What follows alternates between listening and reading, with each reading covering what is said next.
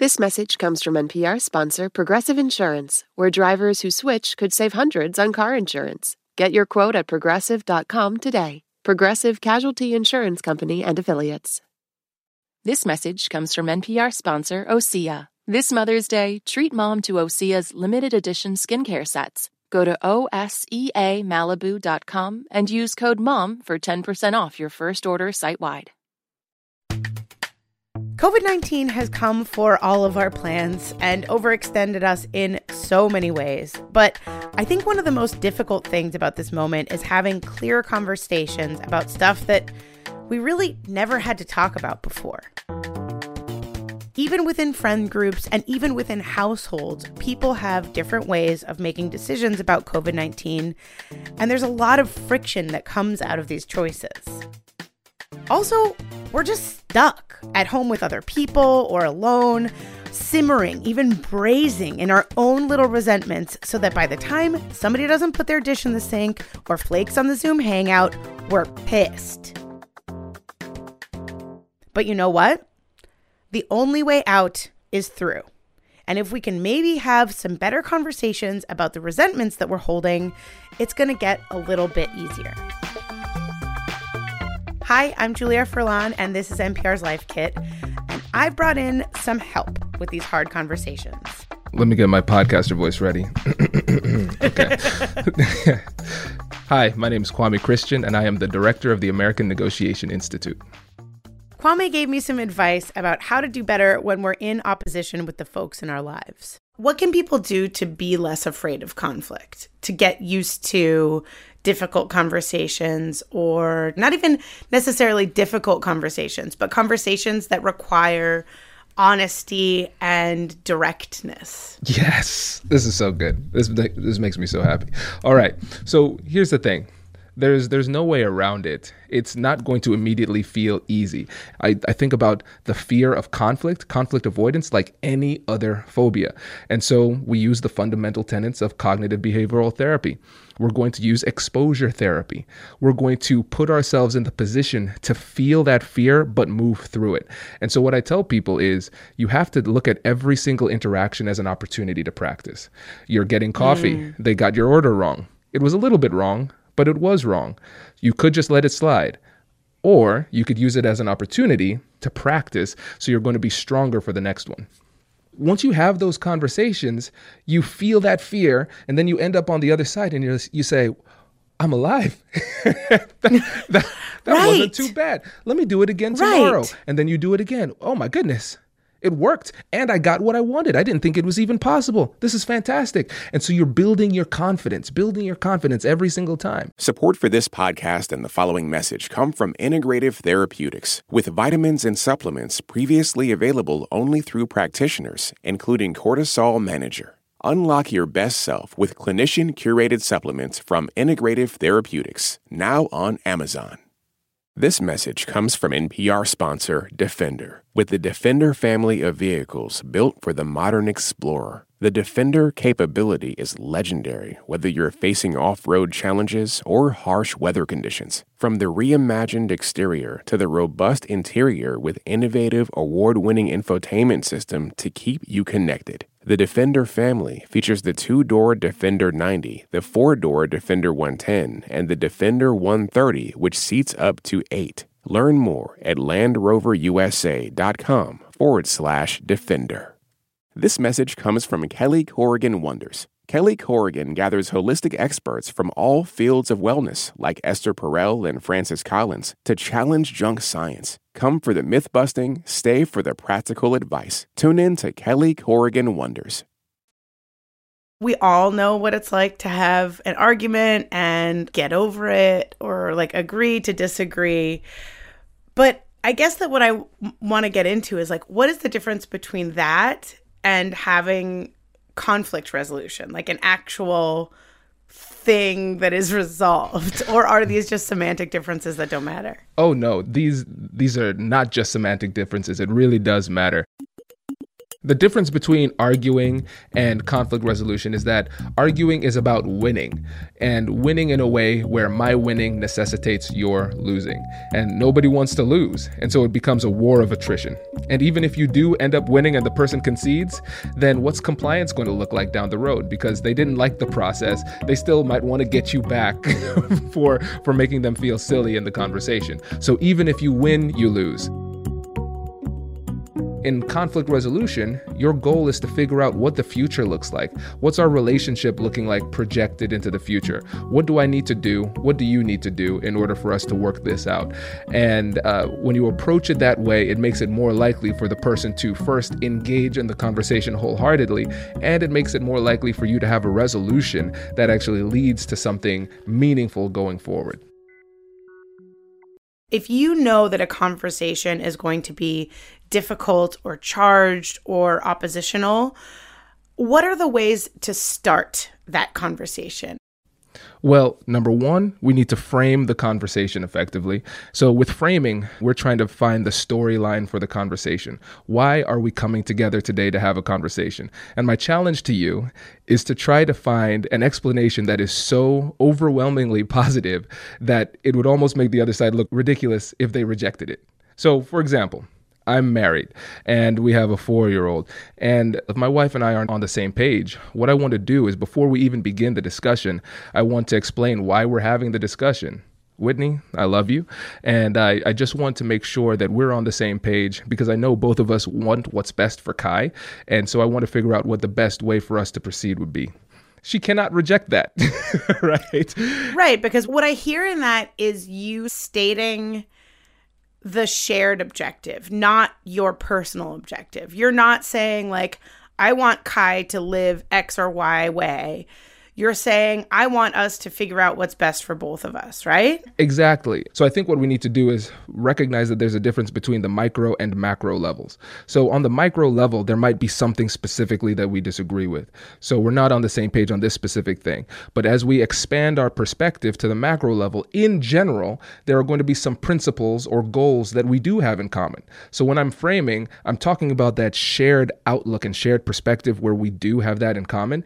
And then we can move to the micro and figure out what it is we do next. Right, like shared living situations are very ripe for this. Mm-hmm. Yeah, this is a tough one. Like when I used to live with roommates, one of my roommates had like a steady schedule of groceries and blah, blah, blah. And there was this salad dressing. And I always forgot to buy salad dressing and didn't know how to make it then. It was in college. So I would often use the salad dressing. And, you know, it sounds like a small thing, but it ended up being like kind of a big deal. Like this tiny conversation became a conversation about like the very big differences that were in the relationship. Mm-hmm. Oh, this is good. This is good. And I think this might be an opportunity to talk about the compassionate curiosity framework. This is a framework that we can put on every single difficult conversation, whether it's at work or at home. And so the 3 steps of the process are: number 1, acknowledge and validate emotions. Number 2, get curious with compassion. And number 3, engage in joint problem solving. So Julia, let's use this really great example about the food situation back in the day. Mm-hmm. And so first, before we even get into the substance, we need to acknowledge the emotions. What's the emotion of the other side? They're not happy. They're frustrated. No, they're not happy. Yeah. And so we have to acknowledge that. So you say, listen, it seems like you're really upset right now. And that makes sense because you bought this food for you and I used it without your permission. You have every single right to be upset right now. Yeah. And to be clear, I know that I was a little and I really regret my past actions. Anyway, keep going. Good.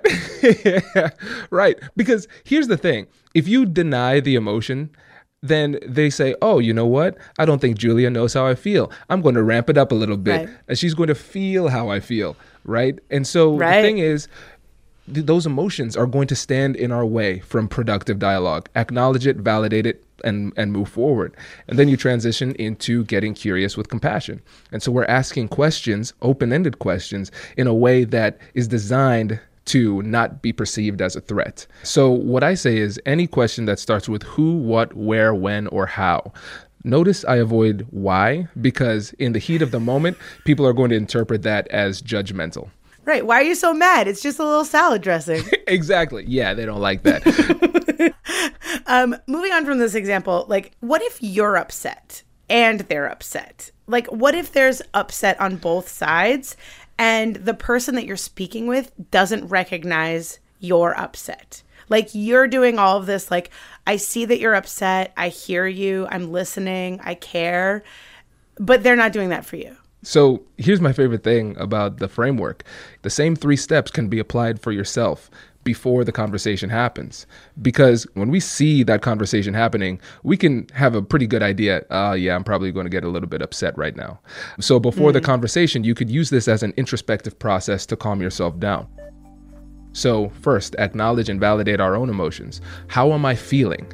Number 2, getting curious with compassion. Okay, I'm upset. Why am I upset? Why did that make me upset? What is it really on a fundamental level that's bothering me? And then joint problem solving. This is where we're reconciling the differences between our hearts and our minds. What are my emotional needs? What are my substantive needs? And so substantively, those are things that we're actually giving somebody, something tangible or a behavior change that we can experience and recognize and perceive. But then there's the emotional side. I just want to be recognized. I want to be heard. I want to be understood. I want an apology. All of those things are free to give, but oftentimes the person won't give it to you unless you make it clear that that is your goal during the conversation. And a lot of times the proper solution is going to use some mixture of both the substantive and the emotional. And so this process puts you in a better mindset for the actual discussion. And as you prepare, something else that you could do is anticipate the things that they can potentially say that will make you upset. And then you turn those into if-then propositions. If they say this, then I'll say that. So it becomes a little bit less scary, a little bit less threatening, and you can be more nimble in the conversation. That's so interesting because I think that that's a step that people often overlook, you know? Yeah. They're so busy. They're like, I want to do this. I want to get here. I want this, you know? Right. But we never stop and ask ourselves why we want it. We're so focused on trying to understand the other side that we don't take the time to understand ourselves. And that added clarity makes us more effective during the conversation. What are some pitfalls that people often make when they're in a disagreement or they're in a difficult conversation? Yeah. So pitfall number 1, we need to be mindful about slowing down so we don't say something that we regret. So one of the things that you can do to slow down is focus on enunciating every single word. And again, you don't want to do it in a way that makes you sound pretentious, but yeah, I was about to say, doesn't that sound like super condescending if you're like, could you please listen to me right now? Right. Well, the thing is, usually you're still going to be going too fast. So you enunciating is going to bring you down to a normal tone. That's the first thing. I see. And then the other thing is the concept of a micro negotiation. I'm going to break this conversation down into maybe 2 or 3 conversations. First one, I'm going to try to get them to be open to changing their perspective. The next conversation, I'm going to get them to think, hey, there might be another option. I'm willing to entertain those options. And then in the third conversation, I might try to get them to actually commit to one of those new options. But if I tried to do all of that at one time, it would have been disastrous. Right. When you're in a conflict or when you're in an argument, what are some tools for when it boils over? What do you do when it gets very heated, but you still want to push forward? So I think about it this way. Imagine if you're a basketball coach and you see a team that you're coaching and they're just getting smacked, right? This game is getting out of control. What's happening? What do? You call a timeout. And so in a conversation, we have to do the same thing. And so one of the simple techniques I do is say, first of all, thank you for this information. It's really helpful. And a lot of it is stuff that I didn't know. So what would be helpful for me is if you give me a little bit of time to process this, and then we can come back and finish the conversation another day or later in the day, right? Because what you're saying there is not, hey, I'm weak, I'm emotional, I need some time. You're not saying that. What you're saying is that I'm a cerebral person. You've said something that's profound, something that matters. I need to process this in order to have this conversation at a level that you deserve, that demonstrates the respect for you and for the relationship. And so take a break if you need a break. A lot of the conflict that people have that is the most important to them is with the people that they love the most, who are in their lives most often.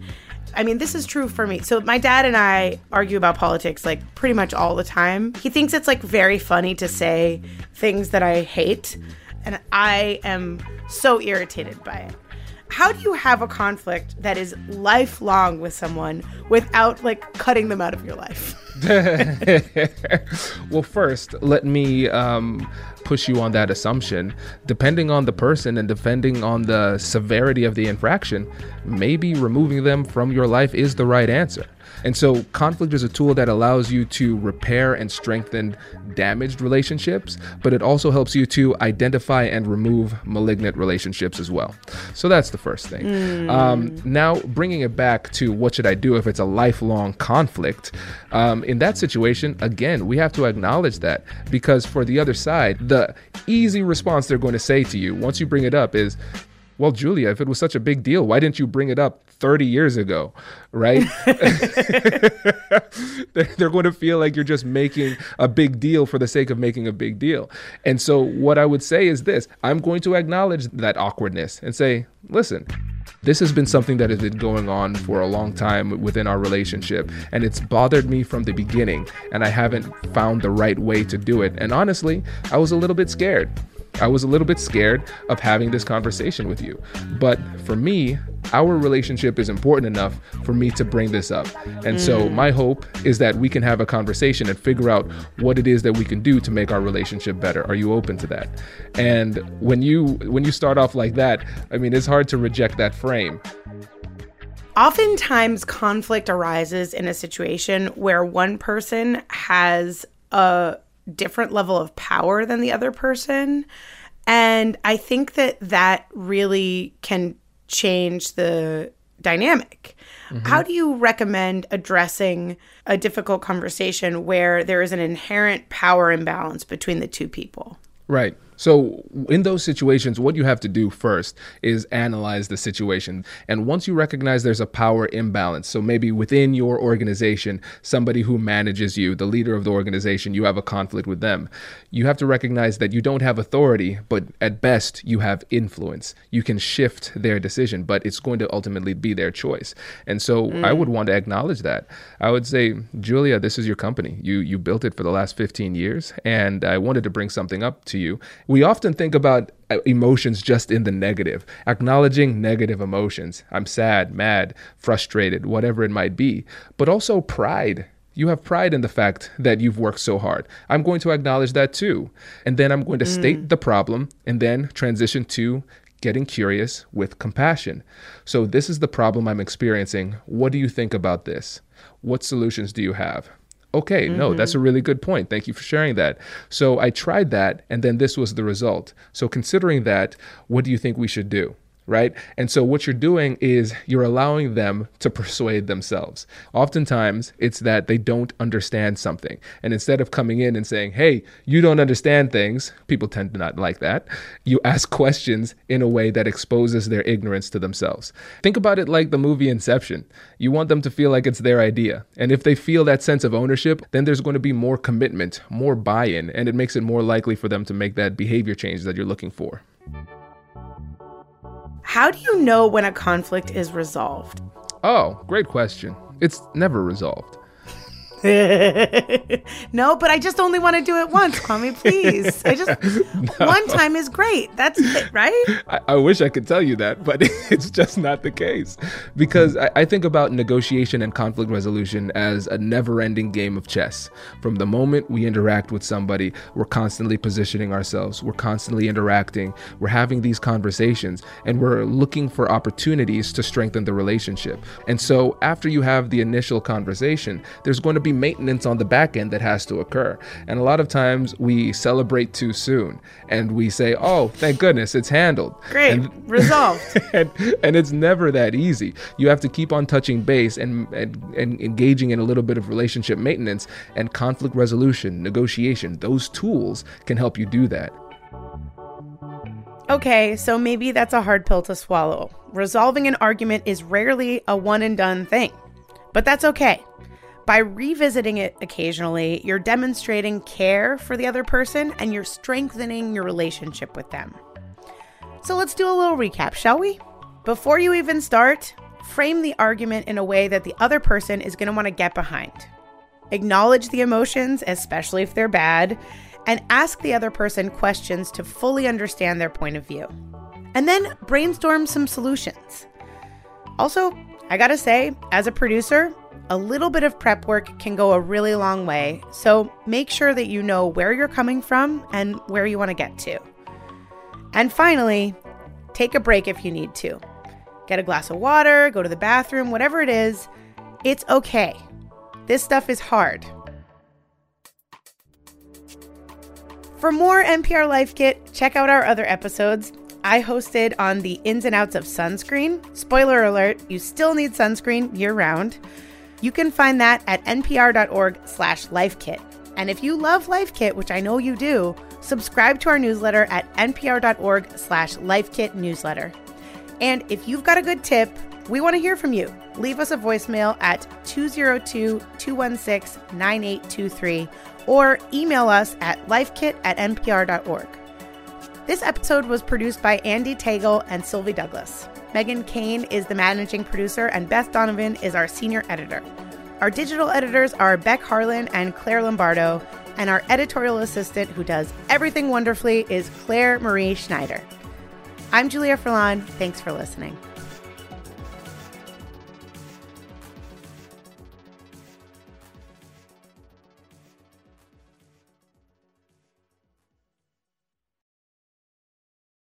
Support for NPR and the following message come from Sattva. Sattva luxury mattresses are every bit as elegant as the most expensive brands, but because they're sold online, they're about half the price. Visit SAATVA.com/NPR and save an additional $200.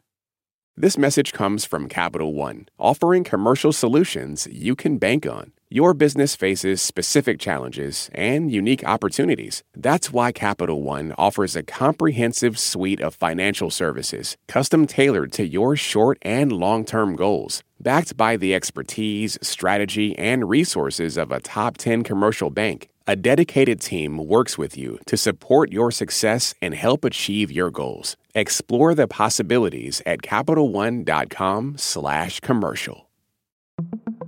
On NPR's Throughline.